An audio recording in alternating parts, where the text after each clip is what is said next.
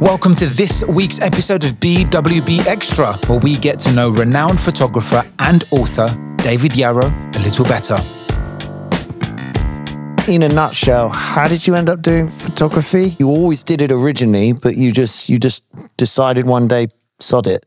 No, I mean, there was providence. I photographed the World Cup in '86 in Mexico. I had the picture of Maradona, which when he died 2 years ago was the most used picture of him. I photographed Olympics and Masters, goodness knows how many ski tournaments and soccer matches.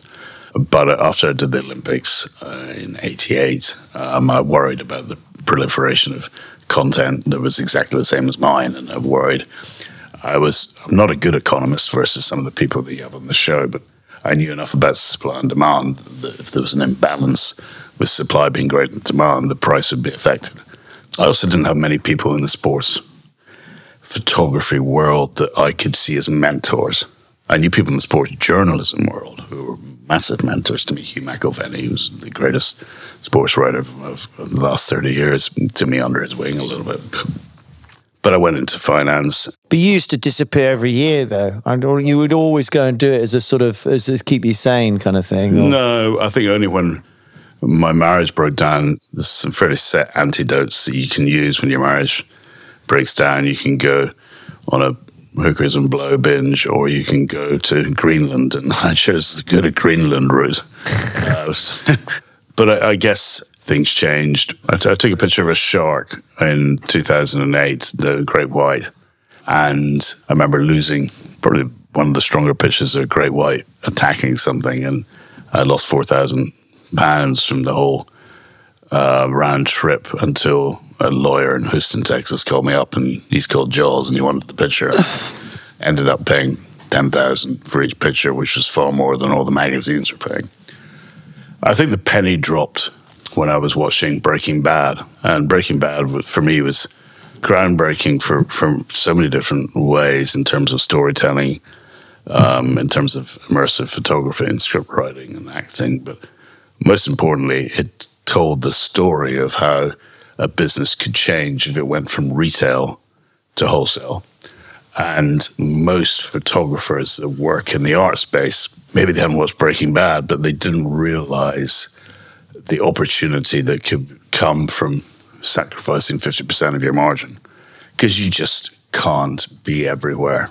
And the big thing that artists get wrong, photographers get wrong, is they sell their own shit. And you cannot sell your own shit. It's really hard too. You know? Well, it's the acronym FIGJAM. Fuck, I'm good. Just ask me.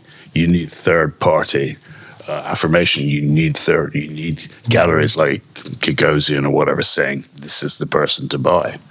When I've been speaking to you now, I just got an invoice through from Texas to a gallery I haven't seen for 6 weeks, and it's just 150,000 of prints. Now, I could sit here on my own trying to sell 150,000 in London. I'd be here all year. But this has come through, and that's the beauty of the business, is you got people doing your work for you and talking about you. I don't want to talk about. I can assure you, when I meet someone over the next 10 days, and they might want to know, I had a special week last week photographing American sporting icons, and I'll talk a little bit about that. But I really don't want to talk about what I do any more than I'm sure the two of you want to really talk about. No one ever asked us, thankfully, as accounts. So tell me more about those books you've been looking at. Do you do FIFO or LIFO or a balance of the two? I'm a great fan of having a hybrid of both FIFO and LIFO. Out of all of this, do you have a long-term goal? If you got a sort of, I'm going to retire to New Zealand and take pictures of... Never going to do that. Said with passion. Yeah. I read something the other day, what is the definition of success? And you're obviously doing it, because the reply I liked was, when you get older, your children want to spend time with you. I can't think of a more precise, eloquent definition of success. I'm not going to judge success by my car or by how many rooms my house has. How ridiculous. I like to think that there would be a legacy, and it will be more than the local newspaper that puts a few of my pictures up. But I think that the most important thing is that you have a relationship with your family, as your dad's done, where you're tight, because so many families are not tight. It's a great measure, isn't it? It's very humbling. I can't think of a better measure. It doesn't matter what you do. You just got to be a good enough person in their life that they like being with you. Absolutely. And I'm fortunate now that it's quite funny. I think I have 4 pairs of shoes. I don't know how many you have, Andy, but I'm sure your mum has slightly more than 4. Yeah, I don't have many. I can find 2 pairs now. I've got 4. And I think I've got 3 pairs of socks. Please don't change them. Yeah. I've been on the road for about, 100 days now, and I have no problem. Because I'm Scottish, and that leads to suboptimal decision-making. Like, if a hotel charges you $16.95 to launder a shirt, I'll think that's outrageous. So I'll get an Uber to a local laundry store to give the shirt in, and I'll be down $4 on putting the Uber bill together with the laundered shirt. But I still think it's better than the hotel profiteering. But the problem then comes underpants, because I just can't be bothered for the hotel to launder them for $6. It's just a pair of underpants. And also, I'm not going to go and take them to the launderette because it's embarrassing. So you're going to tell me you don't wear underpants? No, I just wear them once and throw them out. What do you think is most misunderstood about what you do? The biggest misconception is I photograph wildlife. I used to, but I've moved away from it. But there is a perception by some people that I'm a wildlife photographer, and that irritates me, because wildlife photography is not really art. This goes back to that thing about taking pictures rather than making. Yeah. I remember seeing the chairman of the Tate, Dennis Stevenson. I went to see him, and he said, of all the forms of art in the world, the one that leaves me with absolutely no interest whatsoever is wildlife photography. I said, thanks very much, sir, my lord. And I said, what? Tell you the truth. Yeah. I've got to be honest with you. I shouldn't really be telling you this, but I'm not a wildlife photographer. Yeah. I said, why is that? I'll never forget his response, because he's so right. He said, I know what a fucking giraffe looks like. I don't want to see a picture of a giraffe that someone's taken when they're on safari and be told it's art. It's not. And he's so right. Did that have quite an effect on you? Massive effect. Okay, that you thought, okay. Because you'll be very humble, but your pictures of giraffes and other animals are spectacular. I mean, they I'd get you, but I see the point is very true. It's like, is it art? Well, it's too literal. Yeah. And art, what is art? There's a question. And I guess if I was to borrow from anyone, Andy Warhol got it right, where he just said it's an elevated form of communication. And I think that's about right. It's about communicating with the person that's looking at it in a way that's maybe slightly elevated, but not if it's just a picture of a giraffe. There's no elevated communication in that. And now, a quick word from our sponsor. Business Without Bullshit is brought to you by Uri Clark, straight talking financial and legal advice since 1935. You can find us at uriclark.com. What do you think the best piece of advice anyone ever gave you was? Be tough on yourself. Be tough on yourself. Yeah, and it's like listening to your gut, isn't it? You know when it's not good enough. It's easy to sort of pretend it is, but if you sort of really think hard, you kind of know when it's not good enough. So a guy who has been fallen prey to cancel culture, but was at the helm of Victoria's Secret for many years and a creative genius. He was a madman from Madison Avenue. And when you go into their offices in Columbus, Ohio, the first thing you see in the offices is a massive blown up picture of the front page of the New York Times from 22nd November 1963 with Kennedy dead. So there's Kennedy, the New York Times front cover, and it's blown up the size of a table tennis table. And so I go in there and I said, why do you have that newspaper headline? What makes it so important for this brand? He said, because everything that we do when we've got an interface with the public, it should be a Kennedy dead moment. And I said, well, what does that mean? He said, because when people picked up that newspaper on the 22nd of November 1963, they knew he was dead because the world knew he was dead. But at that moment, when they picked up the newspaper, all exogenous thoughts went from their mind, whether they've had a row with their husband or wife or son or father or daughter or whatever. All they were focused on was the 100% connection between that front page and their cognitive processing. And he said, if you want to be a creative artist, you have to have Kennedy dead moments.